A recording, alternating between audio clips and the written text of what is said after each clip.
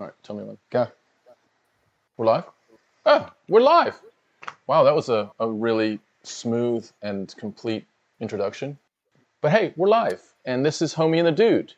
We are the father and son. Well, it's Homies and the Dude tonight. Father, son, and compadre, partner. And we are a TTRPG development creating team, dynasty. What do we call ourselves in our Discord chat? Fucking this is The League of Extraordinary Gentlemen. I believe We could start a dynasty, though. I mean, how hard could it be to start a dynasty? true. It is true. Just go do it. I think we're doing it already. I think we are doing it. We're there. But anyway, let me just give you some context. If you're here to see this Ask Me Anything on our airship combat system overlay for 5e, and then in parentheses, also down the road, 1D&D. We are here to answer any questions that you may have, but also to specifically focus tonight on feats, and we have a little bit of a treat on some art reveal aspects of our progress, of our development so far. So with that said, I think it would be good for us to just, for those people that are joining us for the first time, to provide some context to just a little bit of an introduction to the airship combat system, why we did it, a little bit of history, and then maybe a little jaunt through our last few months of, of creating this thing. So I'm happy to hand over. First of all, let me do an introduction. That would be good. I'm Tom. I am the father half of Homie and the Dude. I typically am looking at the marketing side and the aspects of bringing this whole project through to a Kickstarter, and the back end elements of, book production. And probably if you're here, it's because I've interacted with you on some level somewhere. So I thank you for interacting in the first place and then being here in the second place. But that's me. That's my role. That's what I play. Bodhi? I'm the son half of Homie and the Dude. I do a lot of the creative bits and bobs around the company, in terms of writing stuff and DMing our stream and creating our world and a bunch of stuff like that. But today I'm just going to be answering some questions. That's it today. Just answering some questions. It's going to be a font of answers? Yeah, just be a font of answers. That's the plan. Okay. That is the plan. All right. A wealth of knowledge. A wealth of knowledge. Exactly. That's the goal. And then on the other side of, as it were, the world, over on the east coast of America, Tony is sitting in his laboratory, and is where we often see Tony collaborating with us on a bunch of different levels. And so, Tony, introduce yourself and give us your perspective on this project, as it were, from inception up to where we are today. Yeah, for sure. So, name's Tony, and I am also the other side of the creative. I'm known as the mad scientist of stat blocks and such. My job most of the time is trying to find a way to have our crazy idea be turned into a rule set that makes sense. It isn't too ridiculous. A little too ridiculous. Maybe just a little. You guys see later. Oftentimes. Yeah. Hey, one of my favorite quotes, let's add more guns.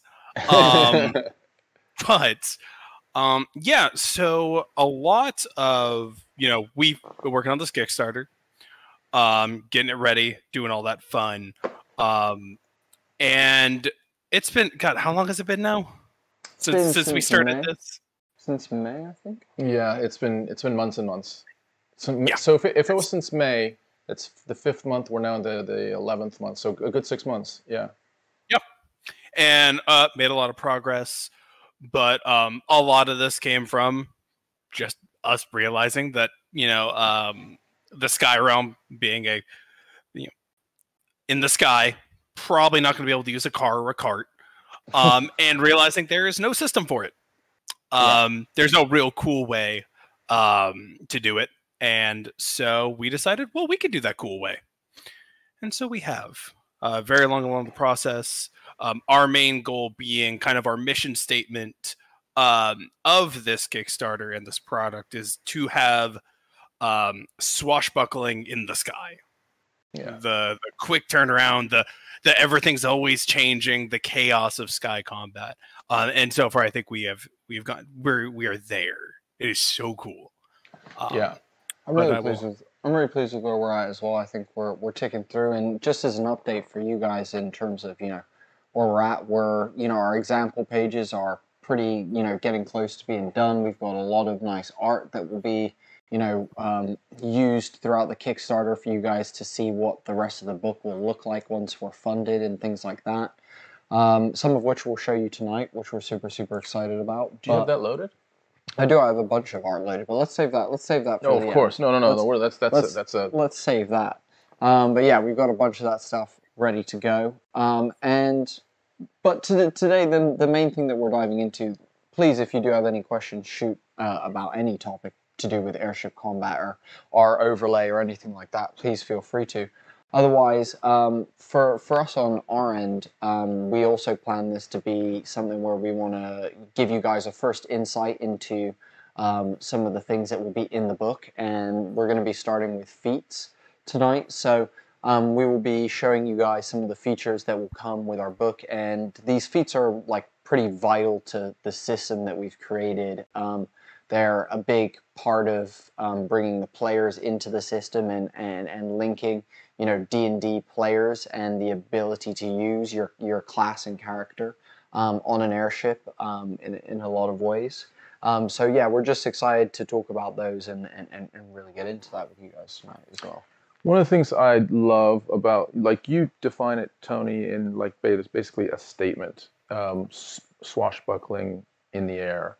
And I love it, and sometimes I forget it. And if I have to describe it to someone in in my version of it, it isn't as short and concise as yours. But mine is something along the lines of a simple yet dynamic, sort of like what do you call it? Like when you have the Red Baron, like dogfighting ability in the sky, but while also preserving the best elements of traditional D&D 5e combat. So it's not something that overwhelms a combat situation, and it's not something that is completely sort of a throwaway either. It's a balance of having some strategy, some fun, and some simplicity in using airships to complement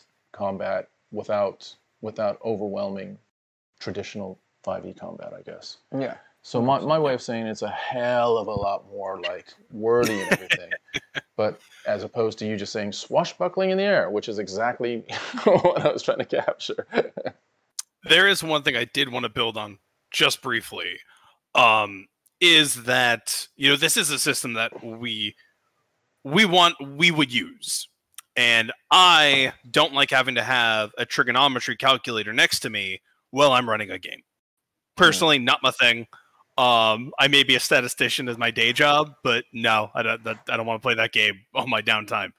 So the goal has been to, how can we gamify a specific element using the 5e rule set in a way that is intuitive and in a way that is easy to comprehend, so it's easy to use, right? We don't want, the goal is, hey, this is how it works, and when this happens, and you go, oh, okay, perfect, that makes sense. And so far, I think that is probably the thing I am most proud of, is that I could read any of these rules, even if if I write something and I want to share it to Bodhi or vice versa, like almost every time by the final product is, yeah, cool, that makes sense. I may have never seen it before. I may have not even known that was something we had on the agenda. It was, a spur of the moment idea. But the second I read it, it's, yeah, cool, makes sense. And if not, then we change it till it's, yeah, cool, makes sense. Sketchy saying, hey, what's up, Sketchy? How you doing, man? Pleasure to have you here. Thanks for joining us tonight. And also talking about rules and feats and how we're making it simple and whatnot. I think let's dive into this. Let's first of all, I think, Tony, you and I just talk about the feats generally in terms of why we put so much emphasis on feats and why it's such an important part of the system that we're building, or why these feats are so important. So do you want to dive in with some of that, and Yeah. I'll follow you up with that. Yeah, so one of the kind of key elements we wanted to have here is not to necessarily force players into a specific role. We didn't want, oh, you're the captain, now everyone else to listen to. If that's what you guys want to do, great, but the system's not designed that way. What we've done instead is allowed feats, which will give, anyone can do just about anything, but you will have certain abilities if you have a certain feat that ties to one of the elements of the ship.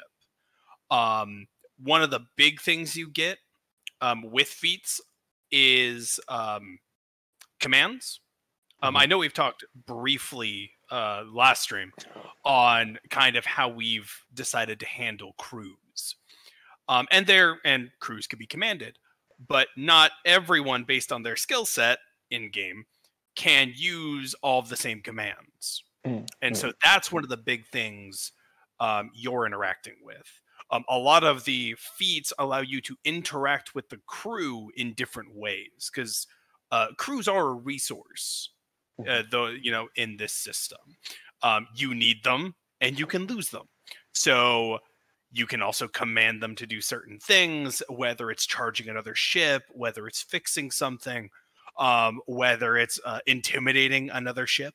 And all of these things are things that the feat unlocks for you, which allows that feat to you to get a lot of mileage out of. Right? Yeah. It's not like, oh, I've gotten this feat and now I can have them do a terrifying battle cry. It's not like that's only going to come up once if you're doing a campaign in the sky. That's something that's going to be incredibly helpful anytime you're in combat. But you get it, and most importantly, no other player can do it unless they also have that feat. So you get this cool thing that you can do that benefits everyone, and it's something that stays relevant in the majority of situations. I think to build on that as well, one of the other awesome parts of the feat system that we have is a lot of these feats allow you to build in either character growth or already pre-built backstory. So, if you take our pilot feat, for example, that might be something that if you take right at the beginning of the game, your character might have a history of being a pilot. They might have done some time being a pilot of their own Sky Zephyr airship, and that can influence your whole writing process and the whole character creation process very much. Not to mention, in the middle of a game, it's not a far stretch to be like, well, I'm going to take this feat on because my character has been doing a lot of piloting recently. I have been taking the wheel for the team here, so it makes sense that I'm actually going to try and take the pilot's feat and use it. And like Tony said, it's something that we really connected with our aircrew system.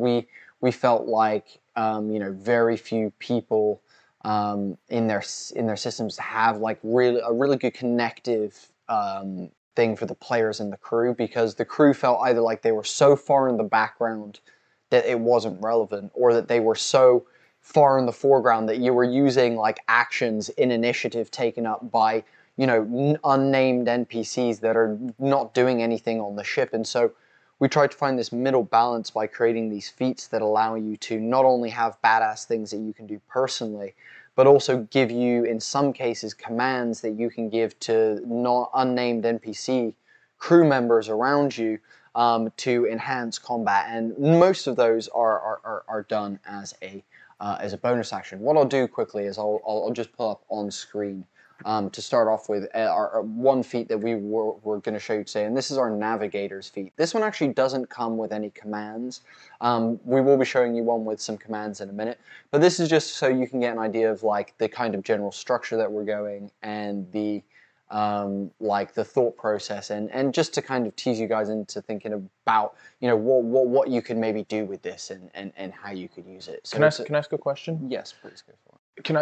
Because I know when I'm interacting with folks, we have different degrees of people that are like very, very experienced in D&D and other people that are more along the lines of beginners and they're just entering the game. So can I take that? And I'm actually asking legitimately for myself as well, but I will play the role of a beginner.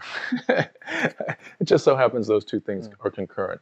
But when we talk about feats, if you're a new DM or if you're a player, is it something that you would explore in the creation of your character and the backstory of your character initially? Is it something, because I'm almost picturing like, you know how in The Princess Bride where it's Nice not reference. yeah, well, where they're sword fighting, and then all of a sudden the well, he is the prince basically, flips he's the boy. What's his name? Wesley. Yeah, fucking Wesley. By the way, spoilers for Princess Bride. Yeah, spoilers for Princess Bride. Just throwing it out there. Yeah. Dread Pirate. Right. So he throws his sword up in the middle and says, I'd like to just tell you that I've been fighting. You know, this has been a great fight, but I'm actually left-handed. Dun, da, da, da. Yeah, and so here's the question. Like as you were explaining that, Boats, I was wondering, like, could an NPC or even a PC have a hidden feat that at some point they're like, oh yeah, I actually do know how to steer a ship. Like I used to do that as a kid. So I guess the overall question is, can you just introduce how feats would be introduced in a game, either before, during, you know, whatever, through the arc of a story? I'll shoot you this one. Yeah. I think to answer your question, that's in a lot of cases not up for neither Tony nor I to decide. It's up to each DM and each player to decide how that relationship with feats works, because you know, feats can be in some cases given out by DMs kind of like, you know, inspiration if they feel like the moment in the plot justifies giving your character a feat. Then, you know, and I've done that, you know, when you got, for example, when Geo got channeling Lux in Tenebris. Oh yeah. That's a moment where I gave you a feat that is because of a plot point that happened in our game.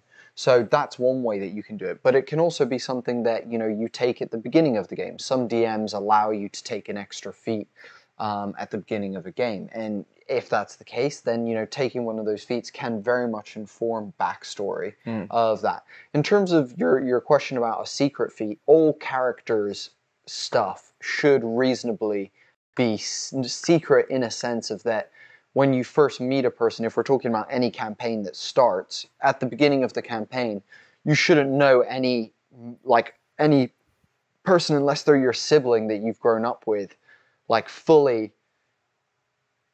that you meet in the party. Do you know what I mean? Like, just like in real life, when you meet someone, you don't have their resume in front of you. No, exactly. You got to spend a couple years getting to know them properly. So, yes, everyone should be keeping most of their feats and everything like that to themselves, and like for metagaming reasons as well. So, yes, you could reveal, you know, when you do step on an airship, you know, you don't have to outright, you know, be like, haha, I am a pilot of the greatest navy ever. You know, you could actually be really disgruntled about that. That navy might now be a murderous horde of pirates, and you were a part of it once, and not so proud to reveal that. Yeah, it's something that when the time comes up, you do reveal, and I think, again, that comes down to how the DM wants to play it, what kind of rules and regulations they have as a DM, and then, you know, that relationship between the player and the character when you feel it's appropriate to take a feat. Same as like a spell, like a lot of people talk about, you know, how do you gain spells? Is it just something at, you know, at a level you gain some spells? Is it something where you could make it as, you know, we read a comment that could literally be, you know, you're making checks to try and observe people do the spell so that you can learn the spell. And then, you know, from there you're learning a new spell. And, you know, at that point, it takes away spell restrictions if we're really talking about it. Because if you see a fucking bard casting a spell and you're going to, as a wizard, going to try and learn his spell, do you know what I mean? Unless your DM is then also like, well, you try and learn it, but because you're not a bard, you can't. Do you know what I mean? So it's one of those that's really down to the DM and whatnot. What do you think? Yeah. The thing that I would add is how these feats are used in your game is completely up to you. You want to do a level 5 campaign and you've got like the players, the characters have been traveling for months and they, you know, the players have all come together and be like, I'm going to be the artillery guy and I'm going to be the pilot. Do it. if that's what your campaign's about, and you got your own little ship, your little ship companies out doing their thing, go for it. You could easily see a situation where someone's like, hey, I got this cool idea of this character who learned from this ace pilot in his childhood, and then the ace pilot died, and then he had to steer it over so he could, great, give him the feat because that seems fitting. You could also have that entire scenario play out in game, and then after the ace pilot he was like learning under, who was with the party, gets killed by a dragon or a night devourer or whatever, maybe Cloud Beast. Then cool, now they've had to step up into the role, and that's right, I'm always going to drop the Cloud Bees. But you can have it then. It's whatever fits with, one, your DM style, and two, the campaign you're running. Yeah. And your general feeling about feats. We don't have anything in here that's like Sentinel. That is like everyone wants to take it every time because it is objectively good. Or like Mage Slayer. A lot of these are very cool, but they also work within the system. We have gone through a lot of discussion to ensure that we don't have anything that like, cool, we're just going to have like a group of artillerymen because there's no reason not to, right? We want to make sure that there is reason to pick everything, that it's balanced in that sense.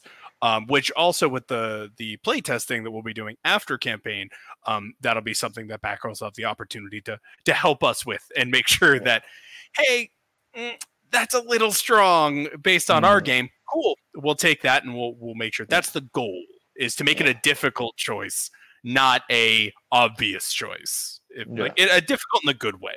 And, you know what I mean? And totally. That's why we've made a lot of these feats as well, so that your typical D&D party is somewhere between 4 and 8 players. If you have 4 people, you cannot. When we have a bunch of different feats, you can't pick every feat to fill the hole. So your team has to be very selective on what you're doing, and also what your crew's approach is to combat in some cases. Here, I'm going to pull the feat up on screen so everyone can see it. And it's going to be the navigator's feat. It's on screen right now. Go on, tell me what were you going to say. I was just going to add one detail that I think we may have overlooked. I know I did. Is that also not all feats can be grabbed by everyone. Yeah. And that is a conscious choice. Yes. Certain of these, which we will be getting into, not necessarily showing, but kind of just explaining the concept of a little bit later. We want certain classes to have kind of their special one, something that only makes sense for them, and they're pretty cool.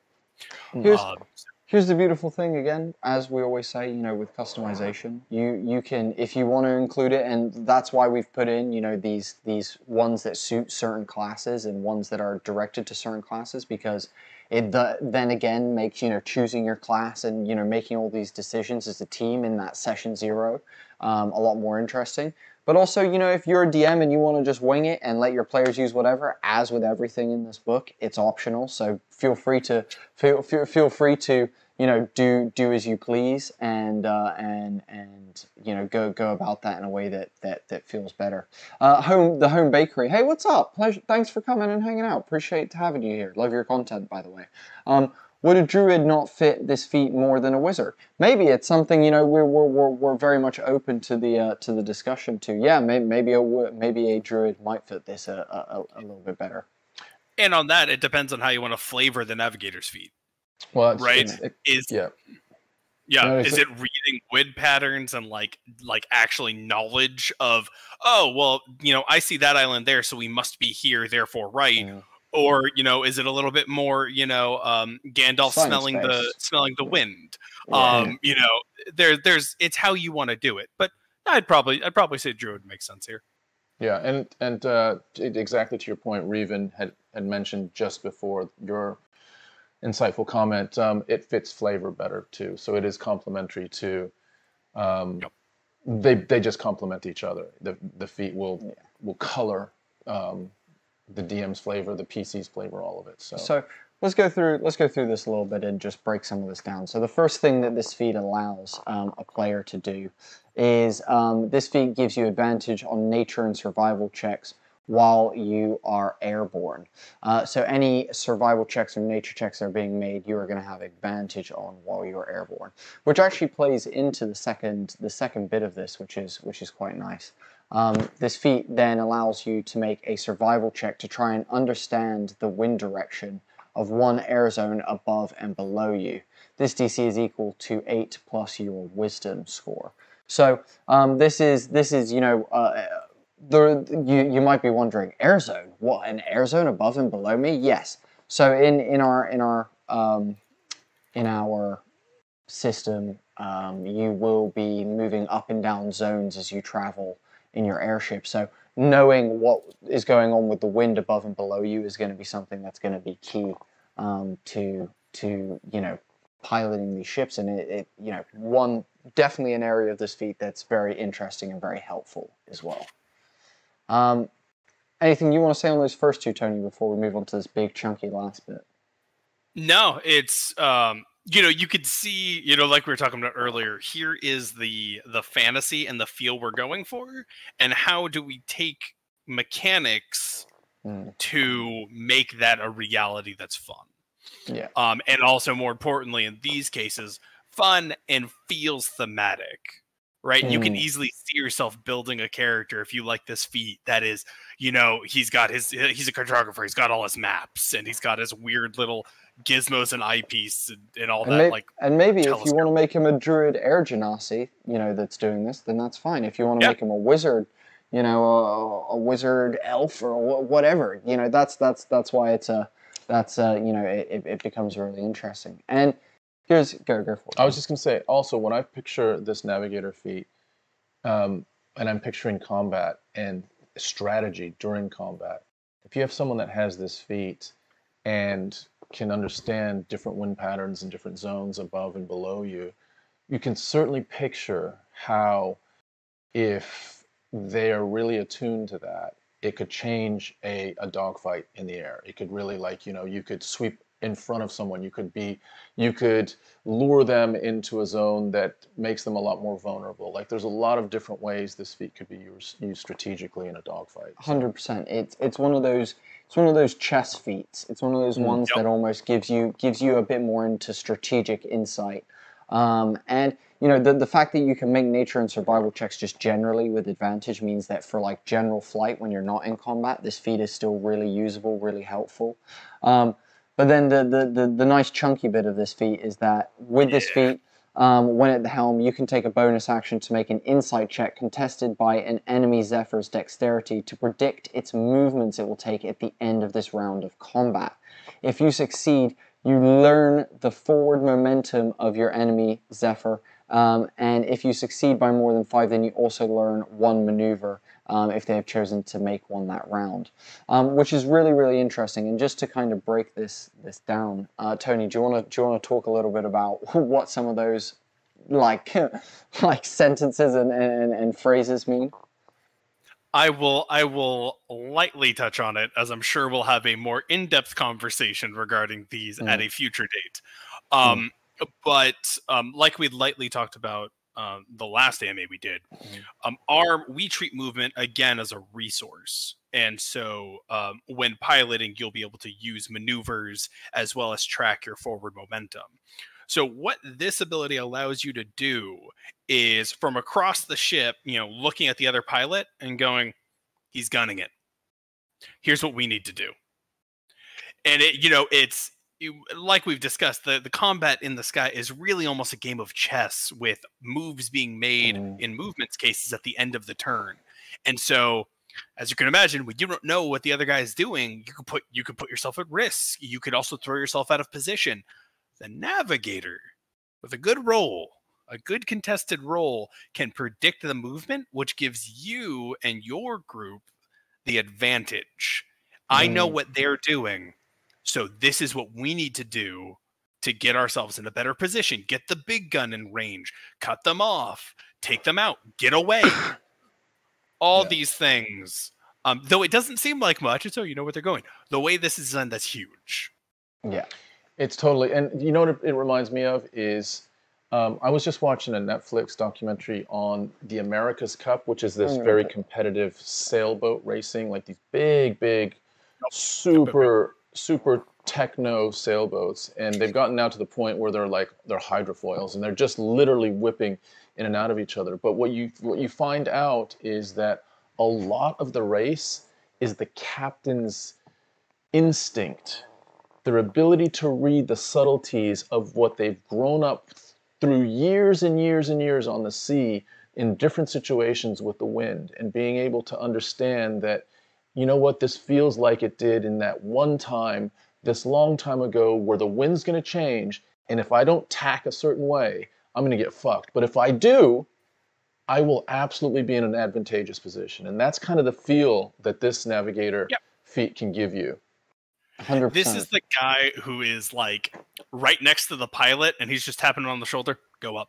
What do you mean? Go up. Go up. Yeah. Do it. You both end up on top. Told you. Yeah. Like Exactly. if you want that to be your character, he's just kind of this really mousy, like just. By the way, turn right. Hit the brakes. Like Yeah. you could do that, and you could actually be. You're not just being a jerk. You were basing this on information.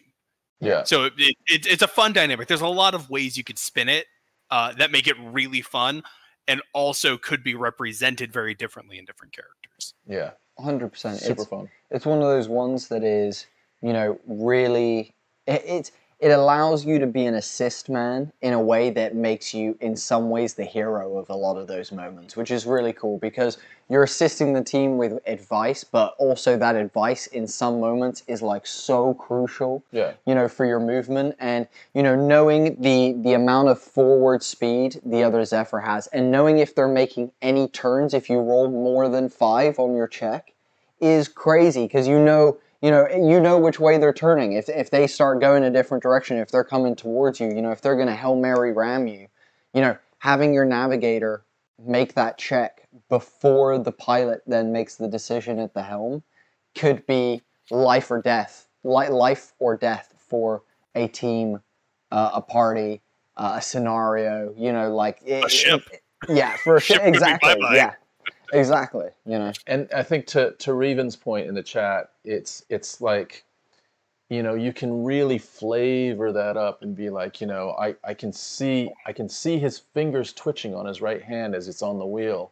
I know what that means. He's going to turn. He's getting ready to whip the wheel down, which means he's coming toward us. So we need to go up a level because otherwise we might be at risk of being rammed right now. That kind of that the subtlety of that reading the elements, but also the other ship is could be really, really fun flavor.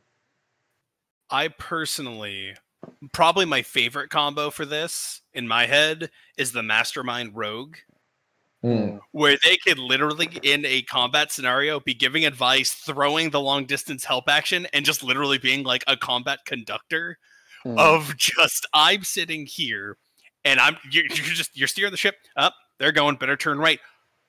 Make sure you take care of that. Like just like playing this. Because it would be super fun for me as a player to like have this role where I am like almost playing full support for a ship. I love that idea. Yeah, I'm right there as well, and that's why out of all of the feats that don't have commands, that's one of my favorite ones that doesn't have commands. I think it's such a powerful tool for any airborne campaign that you'll find. Here, I'm gonna pull up another feat now. I'm gonna pull up our second feat. This one is our Artilleryman feat. This one does come with a couple of commands, which we'll have a look at, and we'll break it all down for you. But I'm gonna pop that onto screen now. So this one is the Artilleryman feat. As you can see, it's a lot more chunky. There's a lot more information there. There's a lot more to digest. But to can you break read it, that? yes, I can. Yeah. Holy shit! But to break it down for you guys, this feat is made specifically for martial classes. So if you're a barbarian, if you're a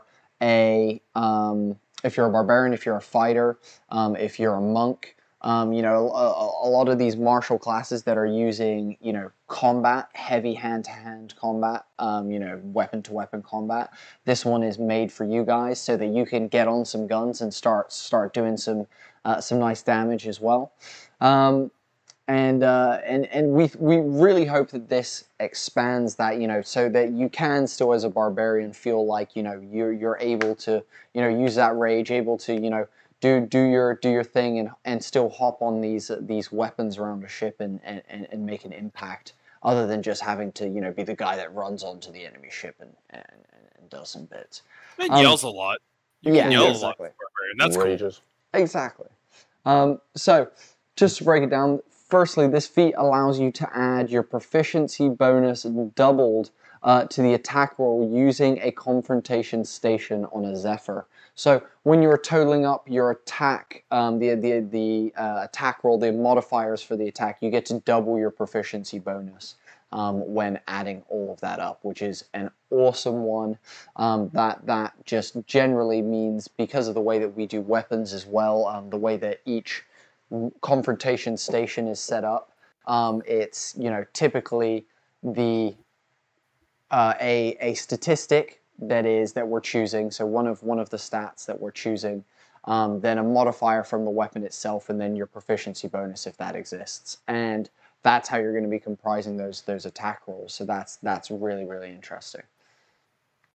So next up is the feat also allows you to add an extra damage die to any damage rolls made using a confrontation station on a Zephyr. So again, when you do land a hit, so you're more likely to hit when you take this feat, and when you do land a hit, you get to add 1 extra damage die of whatever that confrontation station does damage-wise.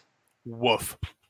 Brutal, absolutely brutal, and it means that as far as that, you're not losing the impact because you're having to a ranged, you know, thing. And this is the other thing, is some of these ranged weapons are going to be using dex, but there's going to be others that will be using strength. There will be others that are using, you know, different abilities. That means that, you know, even if you are, you know, a fighter or a barbarian that's put a lot into strength and not mountains into dex, you might be like, oh, it's a ranged weapon, it's going to be dex. No, all of our confrontation stations like have different abilities that you're choosing that will apply to use each one, so that it is more diverse and varied, basically. Absolutely. Which I think is freaking awesome. Then we get into our special aircrew commands. Now, there are basic aircrew commands that you can give the aircrew on your ship, which we'll go into some other time. And those are things that any person on a ship without or with any feats is able to do at any point, as long as they have a bonus action. And so here with these special feats, they are as a bonus action, as you can see. And the first one is fire. As you can see, the first line is some prerequisites for this feat, which are just some things that need to be in play for you to be able to use this command, not this feat, this command. So the first thing is you need 2 aircrew members alive, which is really important. So out of the aircrew on your ship, you need to have at least 2 of them left alive to give this command. We'll be talking about more about that in a little bit. Yeah, exactly. Then the chosen confrontation station must already be loaded. It must be unmanned, and it must be not have the compromise condition. My apologies. So again, meaning that, you know, this weapon that you're asking them to shoot must be already loaded. It must have all the ability for them to go and man the station, and it can't be broken, which is what the compromise condition is, which we'll go into some other time. But the station can't be broken, basically, from combat as well. So those are the things that must be in place for you to use this command, fire. Once you've identified, you know, the confrontation station is loaded, not broken, and unmanned, then you can give the command. And the command once the command has been issued, 2 aircrew members will rush over to man and aim the chosen confrontation station for a single action. They will fire it at a chosen enemy Zephyr station part or creature within range. When manning a confrontation station, aircrew get a +1 to attack rolls made using the station, unless you have chosen our optional aircrew leveling rule. Then you apply the appropriate bonus based on the stat block of your leveled crew. That's a chunky little bit right there. That's a really nice little bit of information. Tony, do you want to break some of that down, dude? I am having computer issues right now, so I will let you. Okay, cool. No worries. I got it. Sorry, my screen's all messed up right now. I'm trying to fix it. It's all good. So a couple of things that are interesting about that one is, so your aircrew are going to go over. They're going to, once you give this command, they're going to go over. They're going to hop on the station. They're going to shoot it at something that you choose, whether it be a creature on the ship or one of the parts of the ship. Entirely up to you. But what is really interesting that is mentioned here is that aircrew, when they're manning it, they get that +1. So when it's asking for, their deck score, it's their deck score +1, plus whatever the confrontation station's modifier is. So that's just for general use, and that's to dumb it down, simplify it, make it super easy for DMs. However, we do have a more complicated option, which is mentioned, our aircrew leveling system, which is something there, as you gain an aircrew, and if you keep them alive for long enough, they can get more badass, because that would totally make sense, is that if you work with a crew for long enough and you keep them alive for long enough, they would grow and get more badass. So if that is something you're interested in, if you want to go into that level of detail, that will be something you can do, and that's why we mentioned, you start using the modifiers of those stat blocks as opposed to using, the +1 that is aforementioned there. So that is how a command works, and that's how we've broken these commands down. And you can do that as a bonus action on your turn, so any person with the artilleryman feat can turn around on their turn, see a confrontation station that is loaded, unmanned, and say, you know what, I'm going to, as a bonus action, shout fire. We've got 2 aircrew left alive. They're going to run over. They're going to go shoot it at that, and then I'm going to go do my action elsewhere and take care of it. And so that is a big one for a player to be able to issue that command. Go for it, Tony. It's that simple. That's all I'm saying. It's that easy. You point, and then your crew kind of turns. They give you a little salute, and they run over and do it. They may miss, especially if you have the the commoner crew, with finger and nose, and Exactly. those guys. But if you got some elite guys, and you're like, fire, and then you get the real stern salute, and they march over and do their thing, you're not doing it, but they're doing it because you told them to, so it still feels really good. Yeah, exactly. And it's one of those ones that, again, it makes this dynamic in of that, you're now not just thinking about options for yourself. You're thinking about options that the aircrew can do around you. You're thinking about how to utilize the resources around you, not just the spell slots on your character, not just the weapons in your bag. You're now starting to think about, the resource of the crew around you as well, which is awesome. The next command is actually one of my favorite commands. It's a really, really fun one, and it's a really, really wacky one. And Revan has spotted it and mentioned it in the chat. Has said the create ammunition command.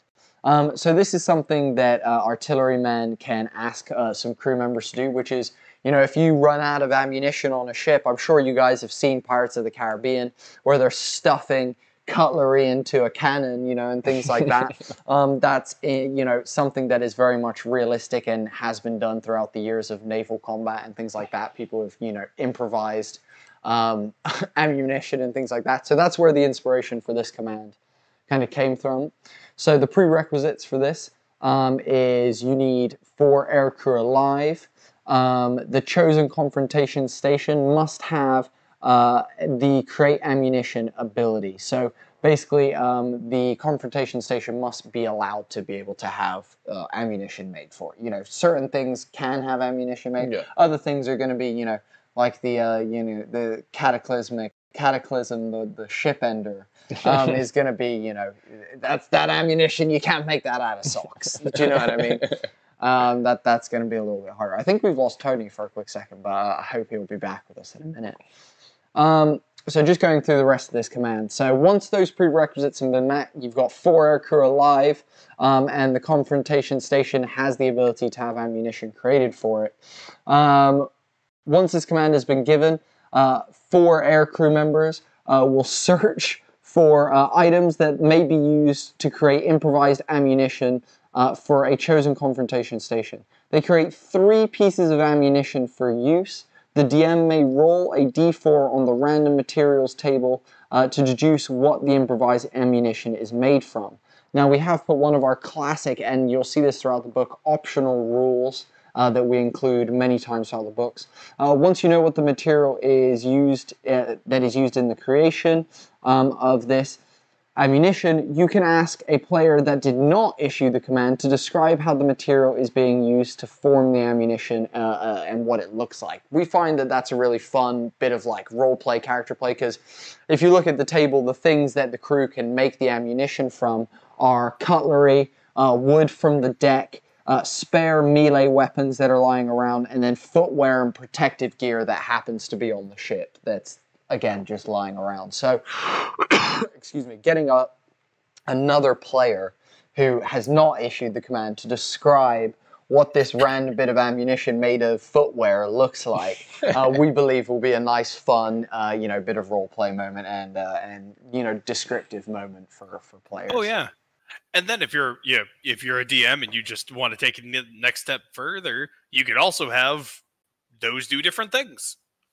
If the player describes they have a mace in their inventory and they throw it to them and they shove the mace inside, maybe it does bludgeoning damage. Maybe if they're firing at a piece of armor, maybe, or even better, cutlery. Now it like fans out a little bit and does piercing. Like, once again, we are just giving.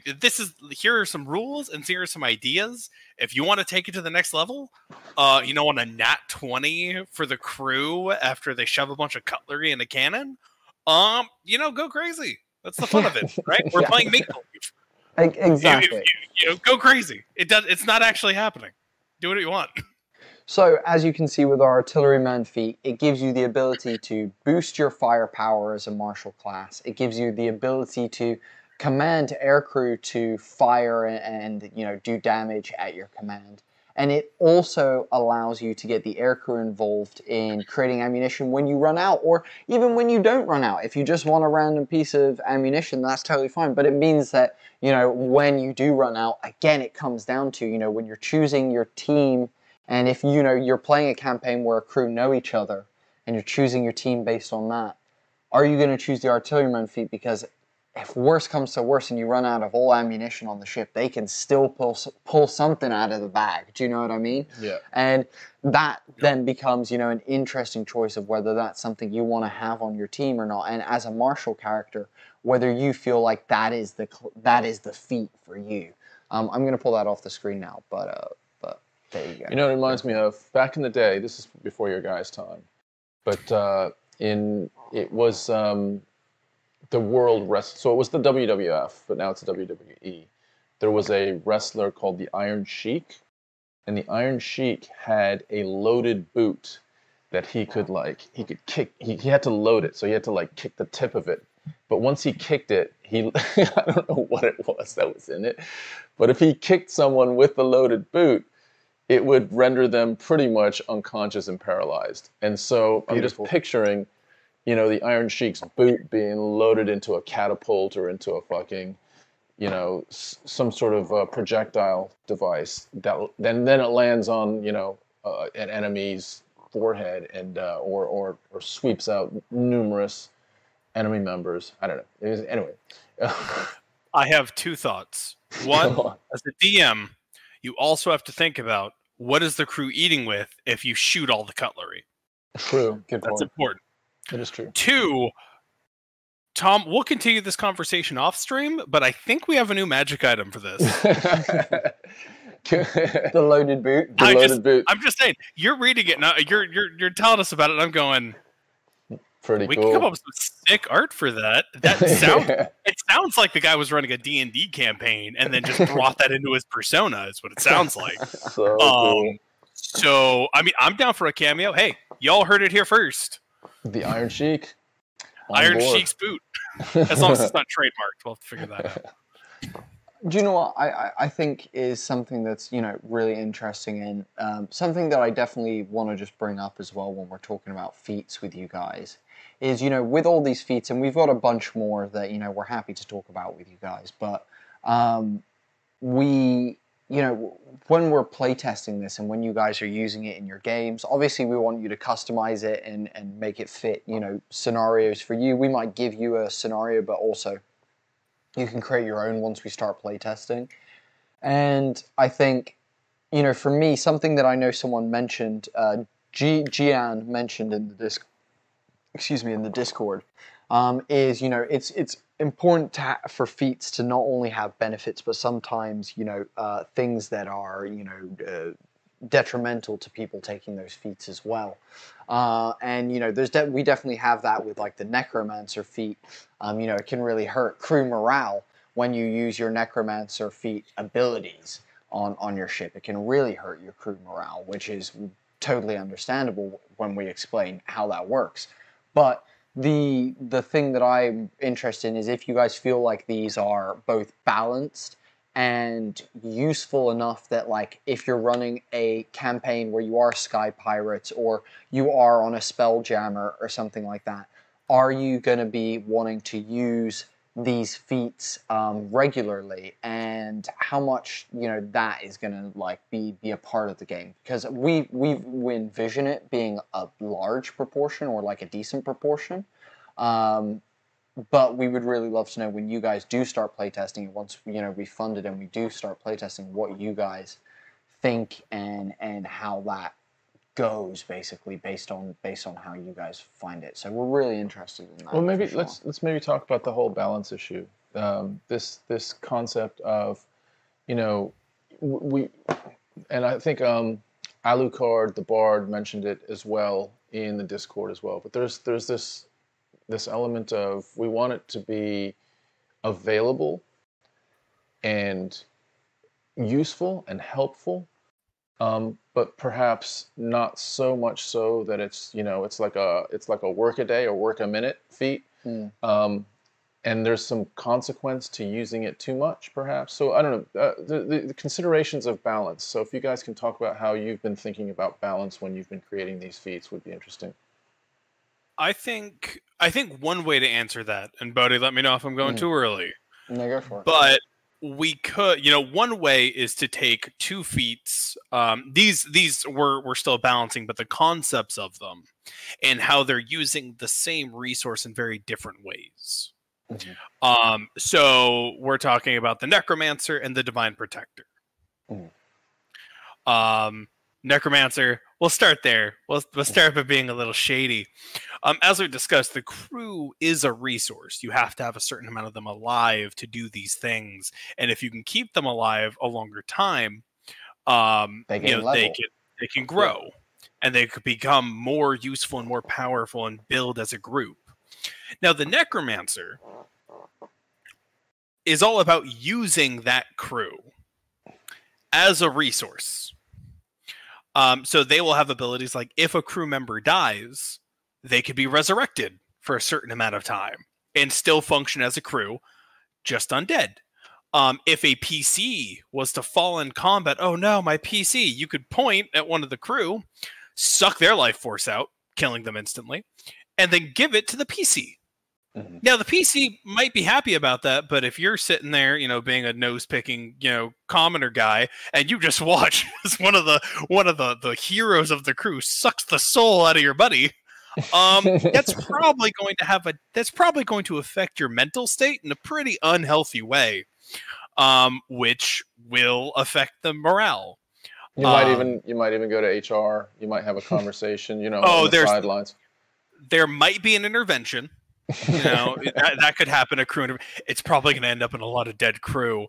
But even more, like we've talked about, cool. Well, if you guys have been doing this for a while and you're using the crew as cattle, how are you going to get more crew? Like, you have to recruit these people, and if your ship is just known as the crew ender, good luck. Like, you're going to be paying exorbitant fees to get these guys on your ship, because they know it's probably a death. No one comes back. No one comes back, or they do come back and they're never the same. Oh no, they don't. Yeah. Like And so that's one of my personal favorites. You know, a one you can also give a BBEG. I mean, God, that you 100%. watch that happen. That's going to be rough. But on the opposite end of that is another one that's all about the exact opposite. So we have the Divine Protector, who, in order to have, you have to be a paladin or cleric. You have to have kind of that divine connection. But the idea behind them is they're all about ensuring your crew survives so that you can use commands. They have things like, in the event that you do lose crew members due to like an AoE or something like that, you get to roll a dice and that many don't die.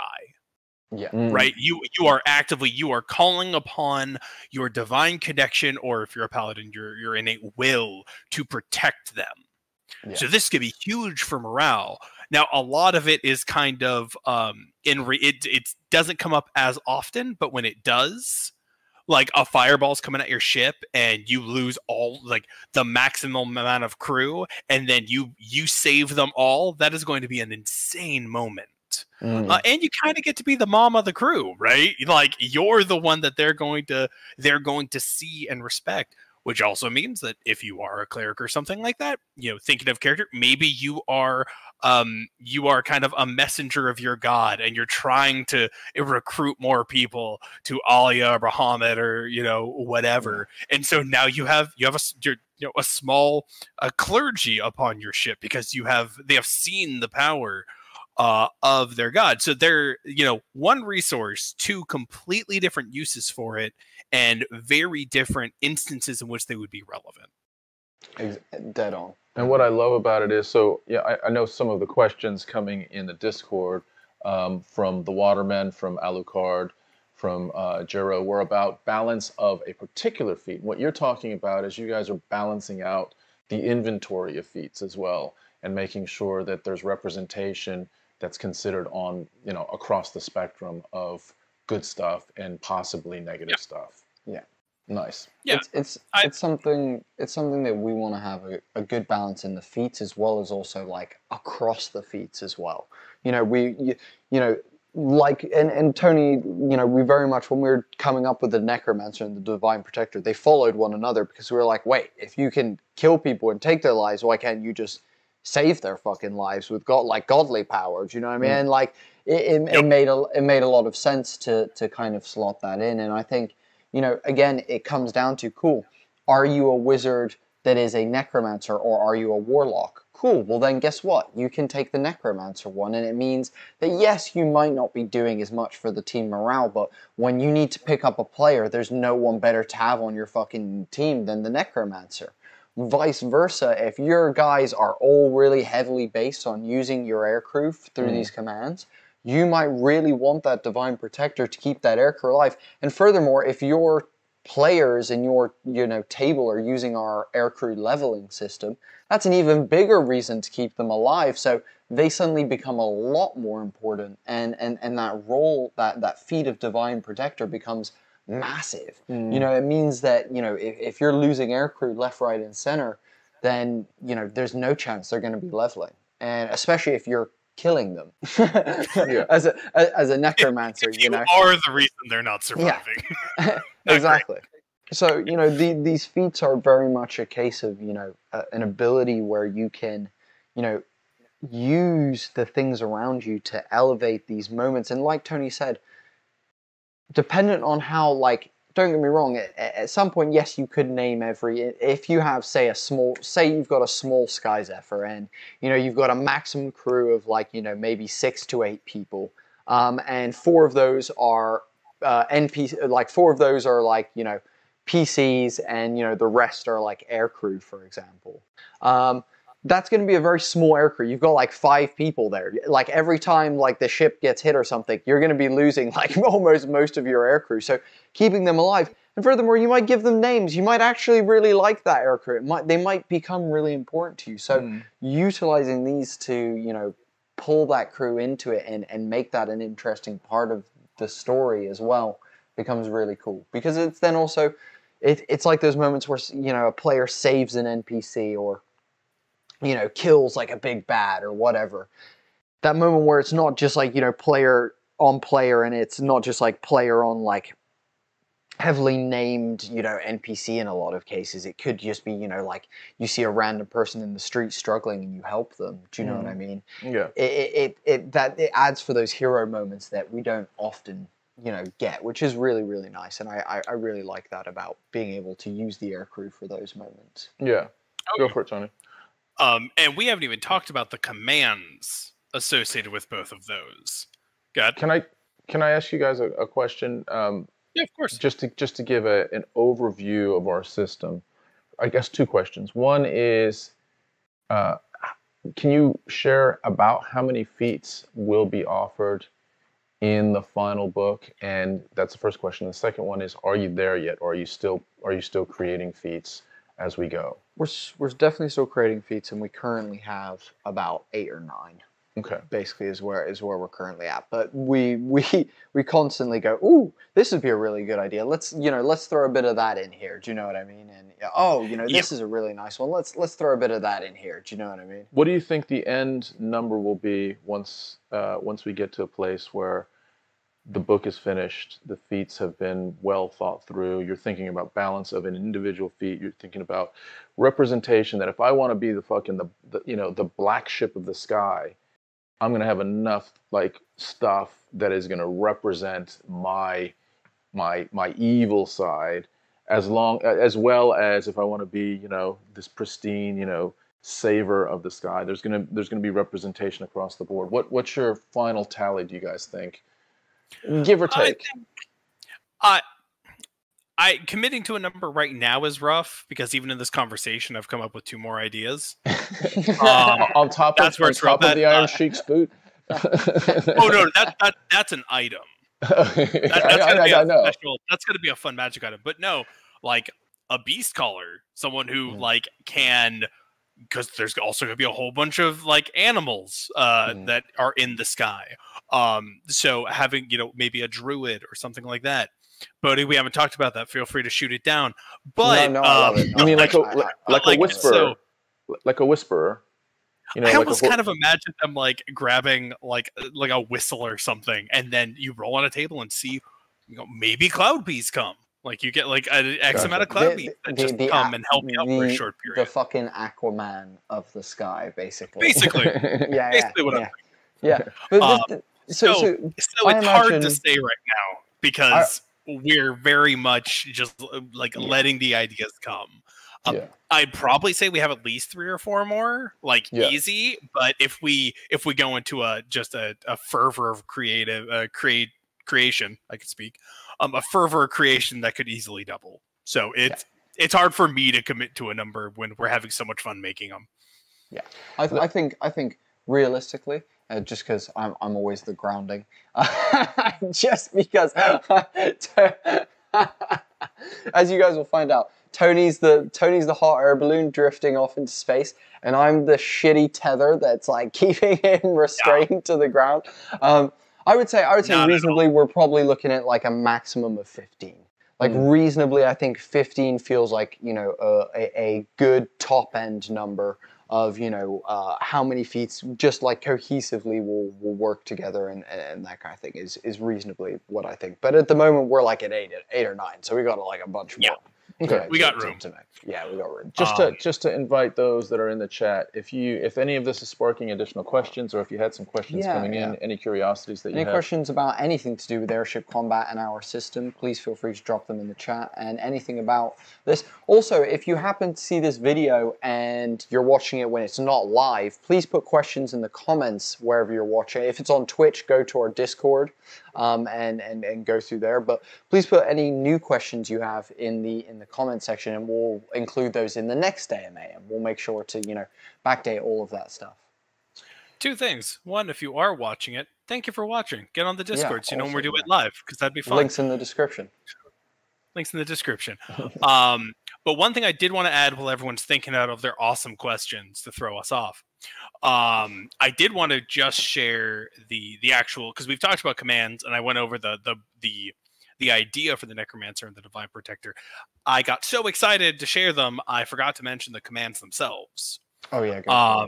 So the Necromancer will have a undead catapult, effectively, where if they raise a crew member as a zombie, they will have the ability to magically catapult them onto another ship within range to wreak havoc. Mhm. So, resurrect him. Oh, we don't need him. Dunk. To really maximize what you're doing there.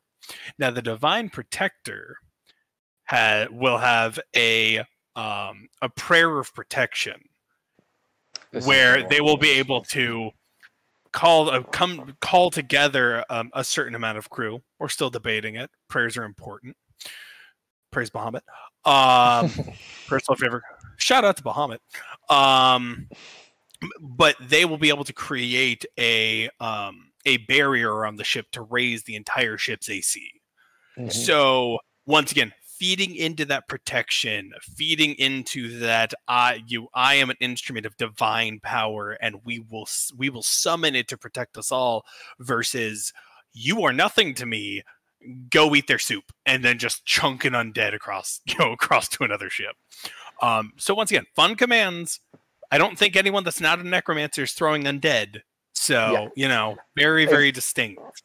Exactly, and it's one of those ones. And first of all, I love both of those commands. I think Tony and I talked about the ability to have a undead person run around and cause some shit on another person's ship would be great. And also just the idea of an aircrew coming together in a moment of crisis to pray together to create like a protective shield around their ship, we not only thought would be a hilarious moment in the middle of combat for like a ship to come together and be like, Bahamut, save us from this moment. This is really shit. We're kind of fucked, like, kind of thing.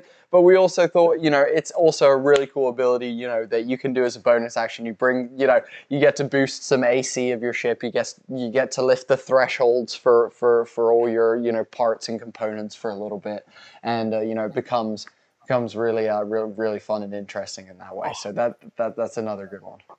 Can you imagine a ship running into Cataclysm, the World Ender, and then they're just like, the only shot we have is to pray? just Literally. Yeah. Our only option is to pray right now. That is it. Before you give us just a little sneak peek of Cataclysm, the World Ender, we've already shared it. I know, but it's so good, and I know it's your favorite. It's your personal favorite. So, just another little sneak peek. For those of you that might be new on the chat, just know that to keep informed going forward, in the description there is a link to our newsletter of Holding, which has a regular update of what our progress is, but it also has some other elements. It has some free stuff. Just because you're part of the journey with us, we're giving away, for instance, stat-blocked NPCs. At times, you'll automatically be entered into all of our dice giveaways. So we make family-made, big, chunky XL dice that you'll be part of that lottery, so to speak. So sign up to the newsletter of Holding, and also our Discord is pretty active on a daily basis, just understanding kind of where we are, dropping questions in and comments on the progress as it's going toward the Kickstarter. By the way, the Kickstarter currently, in our minds, we're casting forward and projecting that it's going to be sometime in early-ish 2023. So by early-ish, I mean sort of like, March-ish, March, April time of 2023. We feel like by that time, we'll have a great deal of the content done in the book. We'll also have a lot of the back-end research of what it's going to take to make this thing beautiful. I don't know, those of you that haven't seen the cover of the book, it is public now in the Discord, so have a look at that as well. We're really, really proud of the artwork that has been done, and this might be the time to share some of the artwork. We have a few different artists. We have some that are in-house, Josh and Victor, that are working on STL files and 3D modeling and character sheets. Cover right now. This is the front cover of the book for everyone who doesn't know. Yeah, this is the front cover for those of you that haven't seen it yet. So this is the work of @Art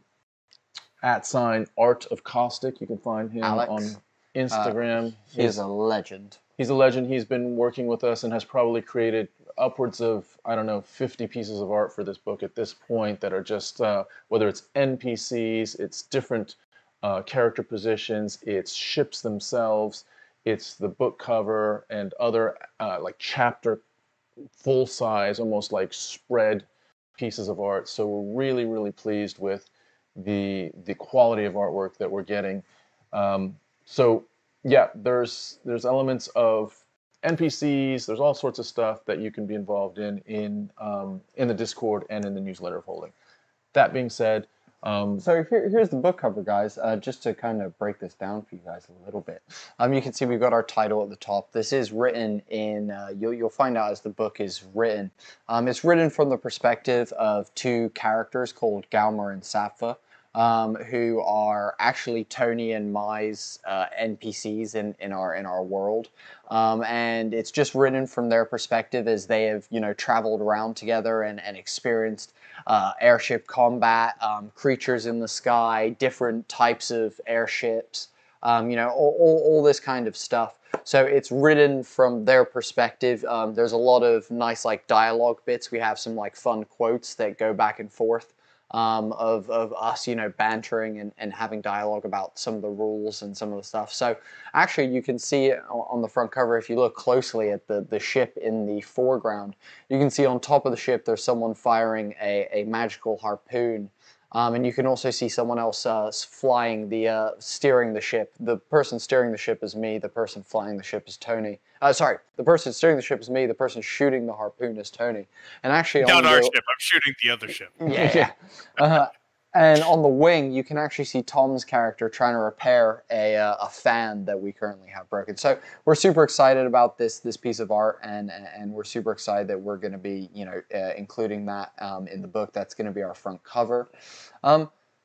While we're here and we're showing some awesome art, let's pull out some other stuff. Let's quickly. I'm going to pull up the Thunderbolt quickly, and this is just to give you guys some more art reveal. We said we were going to reveal some art from inside the book, so that's the front cover.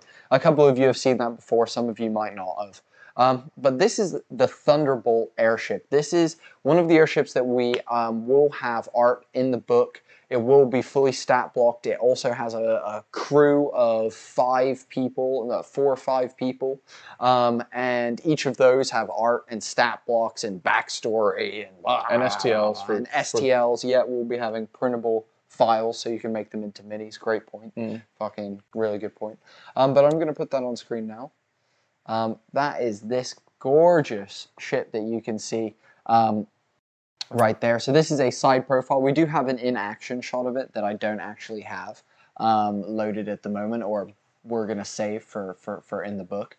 But this ship specifically belongs to a pirate group, and you can see it's quite a large ship. It does have a combination of blimps and fans for its propulsion and its aviation. It has 1 helm.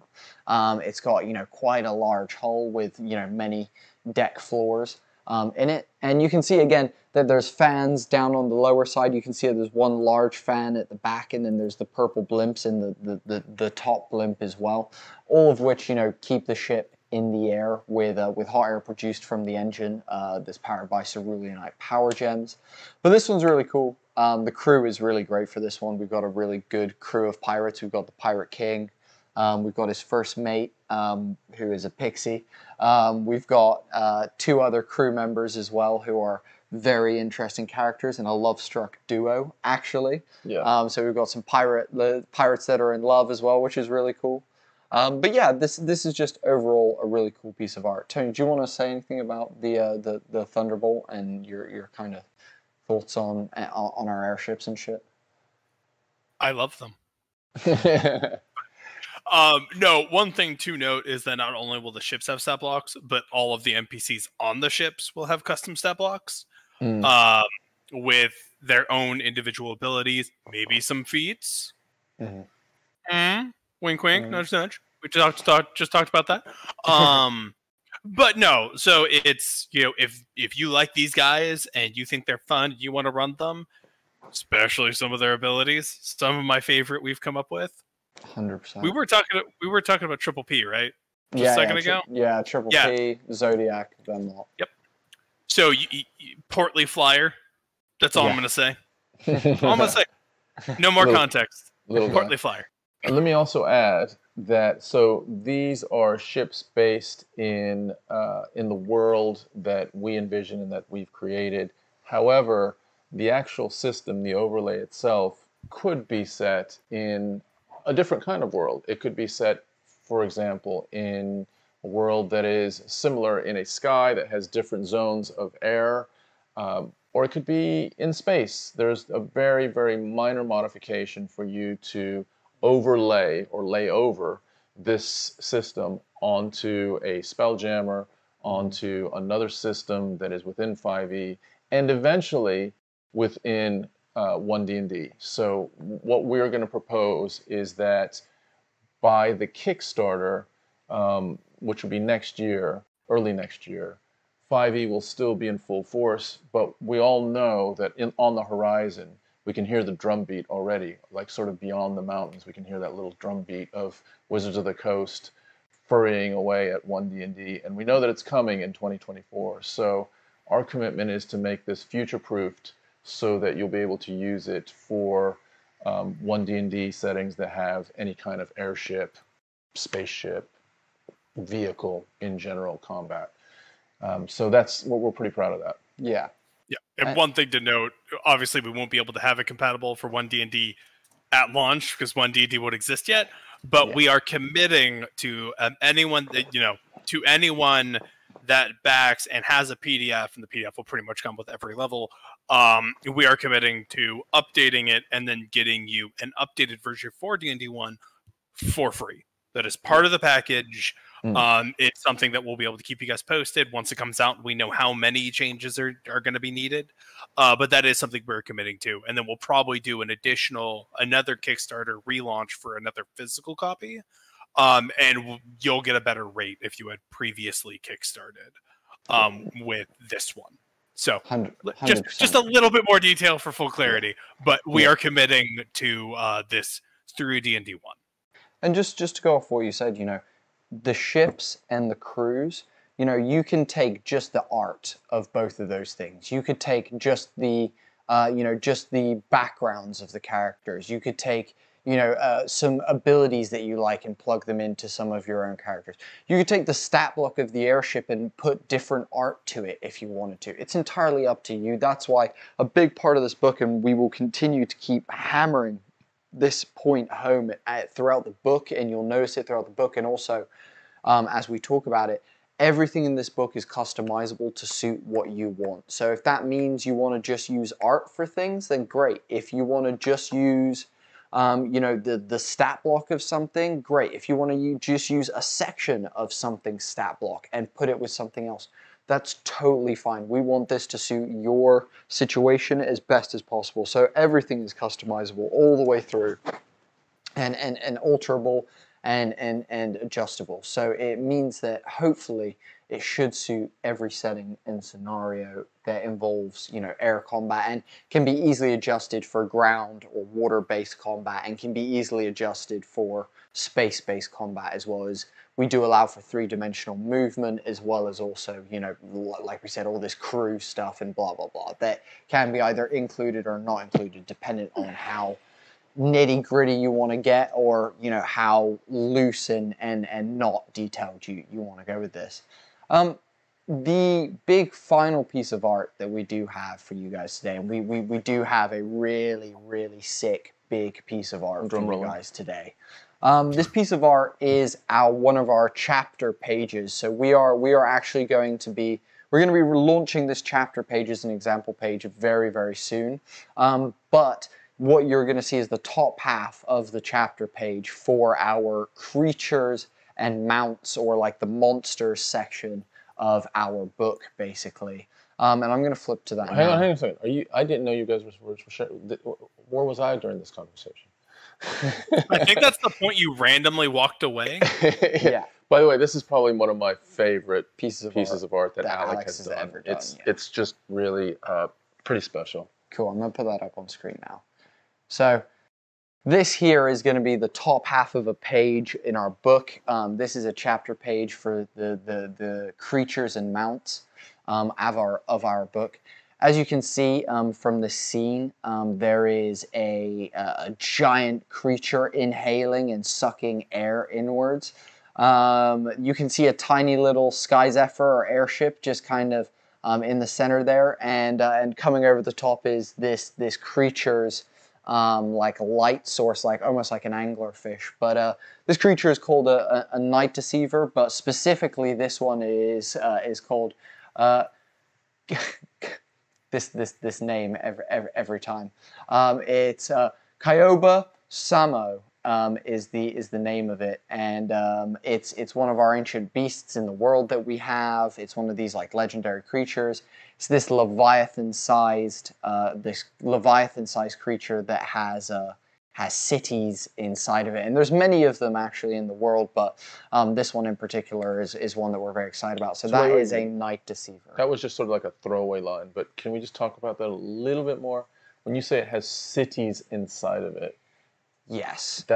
That's just kind of like it has a little explosion in my head. Talk about that a little bit more. What does that actually mean? So when it's inhaling ships, the accumulation of those ships and those creatures actually form civilizations inside of this beast? 100%.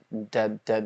Hit the nail on the head. So inside each night deceiver is a interdimensional space where the ships and debris that they eat is collected and is kept for hundreds of years. They actually don't regurgitate this stuff for hundreds of years. And so civilizations are formed inside of these leviathan-sized creatures that float around the sky. I'm playing like the person that leads the story a little bit, like drops little like breadcrumbs, but I know actually where we're going. But the thing that really fucking blew my mind about this when you guys introduced it was that creatures are born, live their entire lives, and sometimes their entire existence is within the Leviathan. So yes. Born, life, young adult, younghood, maturation, oldhood, and death within. That's all they know. Yeah. Is the innards of this beast. And that's fucking cool. It's one that's really, really interesting, and I think as far as, creatures that so yes, this is the chapter page, this is what the art for that chapter looks like, but this is also a creature you will be able to use in your games. It's something that you can use as a plot hook, a plot device, but also something that is a creature that can be a very real threat to any sort of sky-based travel. And night deceivers are formidable creatures. They're absolutely ginormous. They are, bigger than islands. They are, giant creatures that prowl the sky, looking to just consume things. And that it's something that for any DM is a great tool to in my opinion to plug into the game. And we will let you know we do have a side profile shot that shows the entire Night Deceiver and all of its like innards with the city and like all this crazy stuff. But we're gonna save that for when we're closer to the Kickstarter. We're actually gonna save that one for from you guys until we're closer to the Kickstarter. That one. I mean, the front view is beautiful, but the side view, and so it is. I mean, I think it was based on an anglerfish, but it is not. Like once you get that side view, it is a. How would you describe this creature, Tony? Yeah, Tony, give us your thoughts on the Night Deceiver and break it down from your perspective. One other element that I know it's cool that it eats and has whole civilizations inside its like upper intestines, but another important point is that it is never seen during day. It actually travels the opposite side of the sun in its shadow at all times. So it's also something that most of the time it's very difficult to see coming. That's how it survives. That's how it gets you as well. That little light. It's very deceptive, hence the name Night Deceiver. Another element that I think is super fun is that this is also hinting to some super deep lore of our setting. The Sky Realm and the opposite of that, the Land Realm, which maybe you guys see more of later. We'll see. Who knows?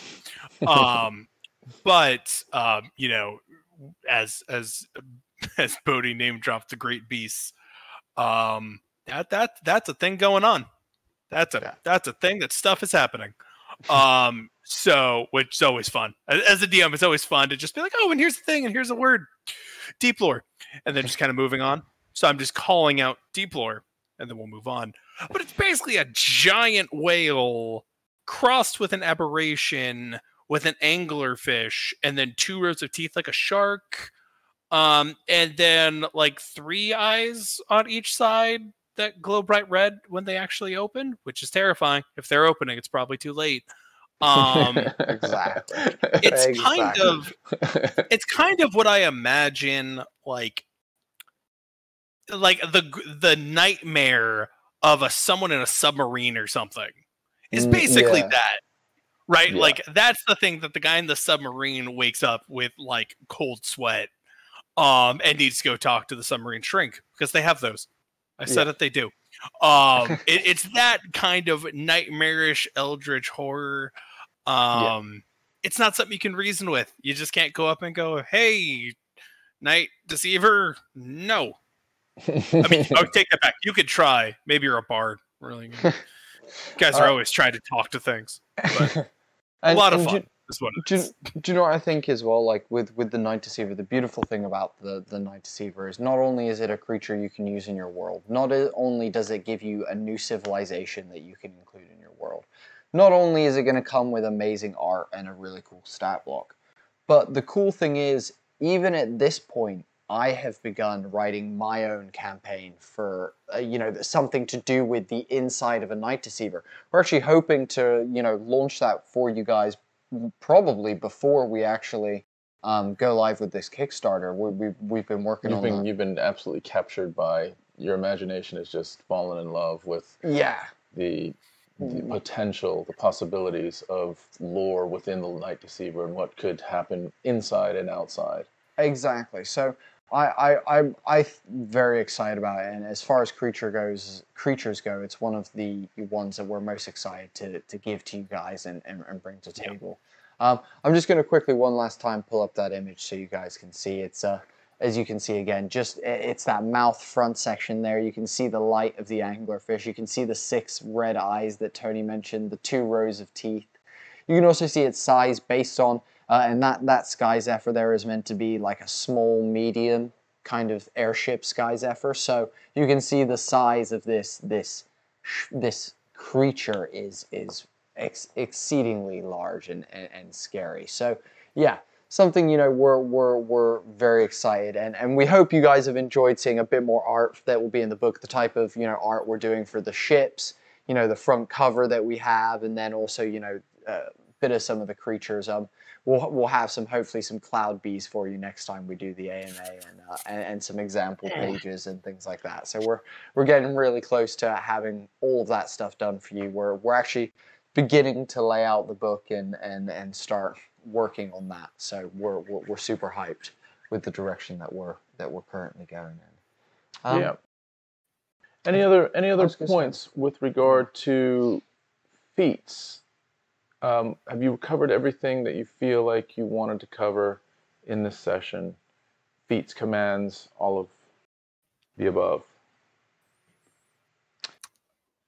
I think so. I think I was gonna say, for me, I think, guys, just remember, this is a growing process, especially for people who play test.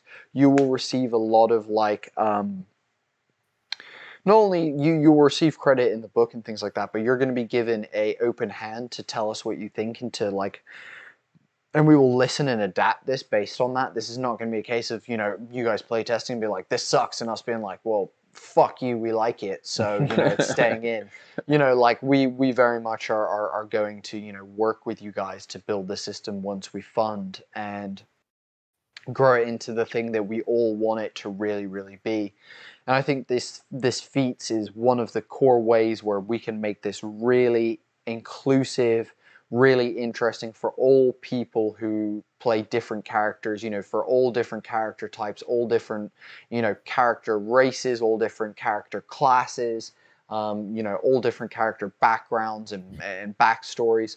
I feel like these feats are going to be a big core part of that, and we're excited for you guys to not only test them, but create characters around them, and begin thinking about, using them in your own games. I'm super hyped about that, personally. Anything else from you, Tony? I was just going to say, do we want to end with one more One more Go feat for it. reveal. Yeah, go for it. Yeah, let's go for it. You got Stormcaller. Go You for gotta it. do Stormcaller? Stormcaller's a good shout. Yeah, go for it. Go on.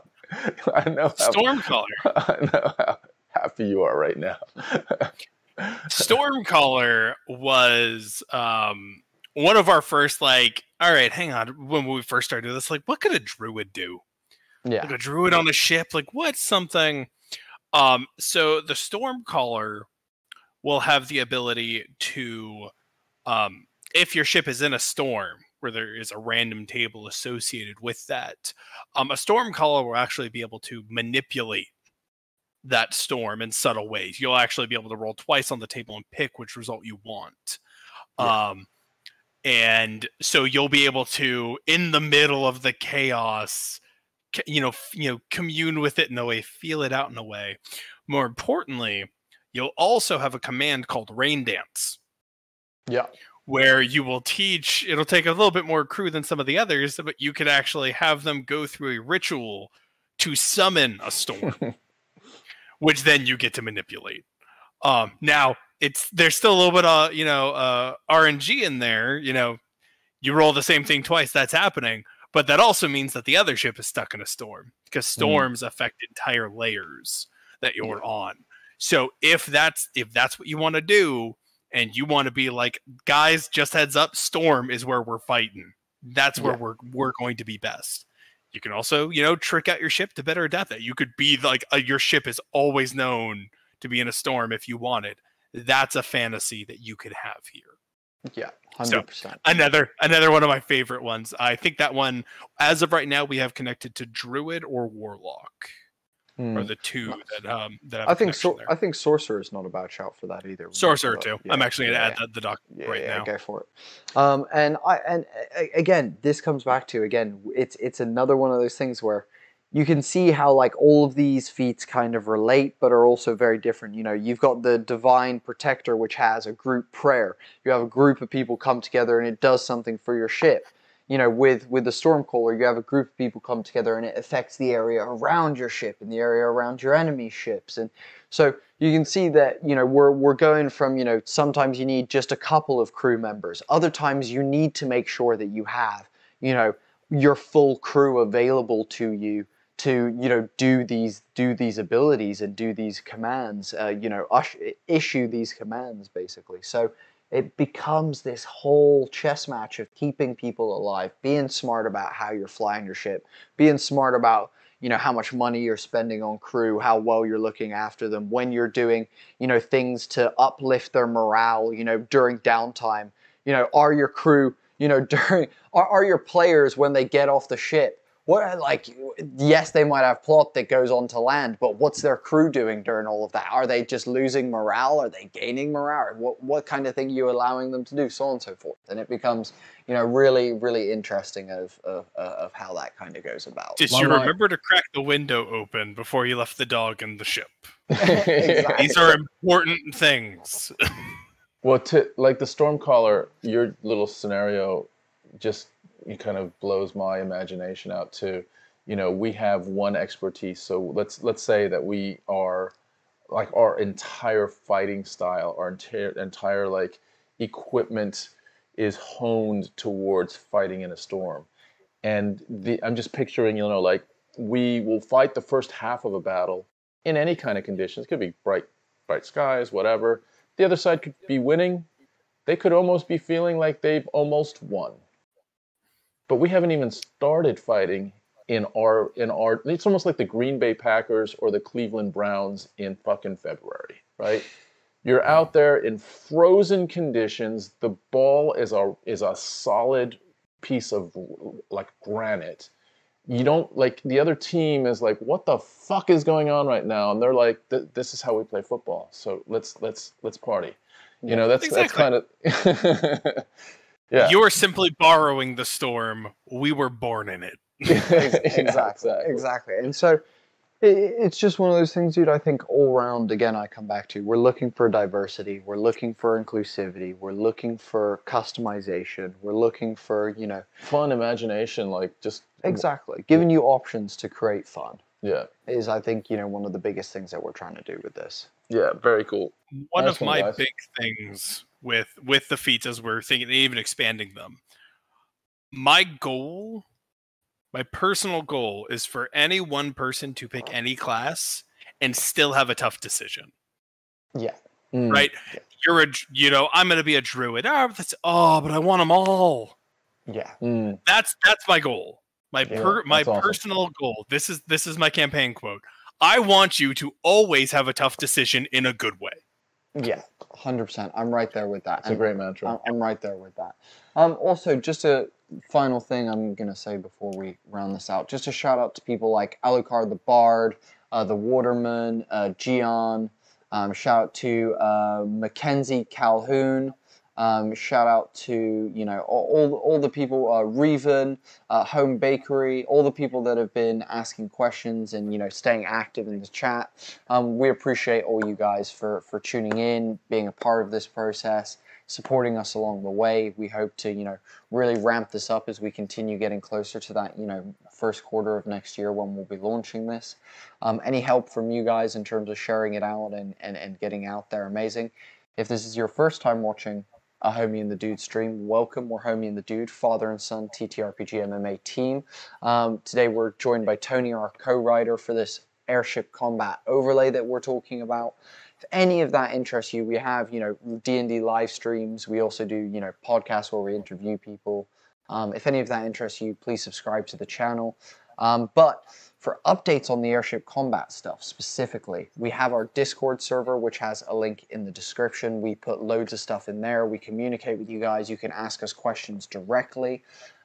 Furthermore, we also have our newsletter of holding, which Tom mentioned earlier in the episode as well. You get free D&D supplements. You also get entered in our family-made dice giveaways that we do pretty regularly. And you'll get behind-the-scenes content and updates on the Airship Combat Kickstarter. All of that is completely free of charge, and both of those links are down in the description. So if you're interested in either of those things, definitely do that if you want to come along this journey with us as we grow this idea and this concept into something that you guys can hold tangibly in your hand and run for your players. Not too far now. It's November, so we're looking at 4 months. Yeah, we're getting there. 4 months. We're getting there. Quick. Yeah. I know. Let's do it. But what's the next one? Any thoughts, guys, on seeding? And it might be too early to. I'm not saying that we're going to commit to this, but what are some ideas for some themes for the next AMAs going forward? We could talk about flying in the sky and like wind zones and wind direction and air zones. We could definitely talk about aircrew in a little bit more detail. We could definitely talk about repair rules and things like that. One thing we have to stay away from at the moment, just because we're finalizing bits on it, is movement. But other than that, we're pretty much good to talk about mostly everything. More creatures? Yeah, we could talk about creatures, of course. More. Next time we'll be doing an expose on cloud bees, their society, and how not to piss them off. Next time on National Geographic. But yeah, so we will be showing a lot more art next time as well. Again, if you are watching this and you have any questions that you weren't able to ask as you're catching this when it's not live, drop them in the comments or reach out to us on the Discord, and we'll answer those questions in our next AMA 100%. As we're probably going to be doing 1 or 2 of these a month leading up to the Kickstarter. Thanks everyone for joining us. This is our second AMA for the Airship Combat System overlay that is heading to a Kickstarter near you. So thank you again. We hope that you continue with us on this journey, and we're having some fun. We'll continue to have some fun, and we'll see you soon. We'll see you in the next one, guys. Yeah. Later, bye. Right, last thing I'm going to show you, that Night Deceiver.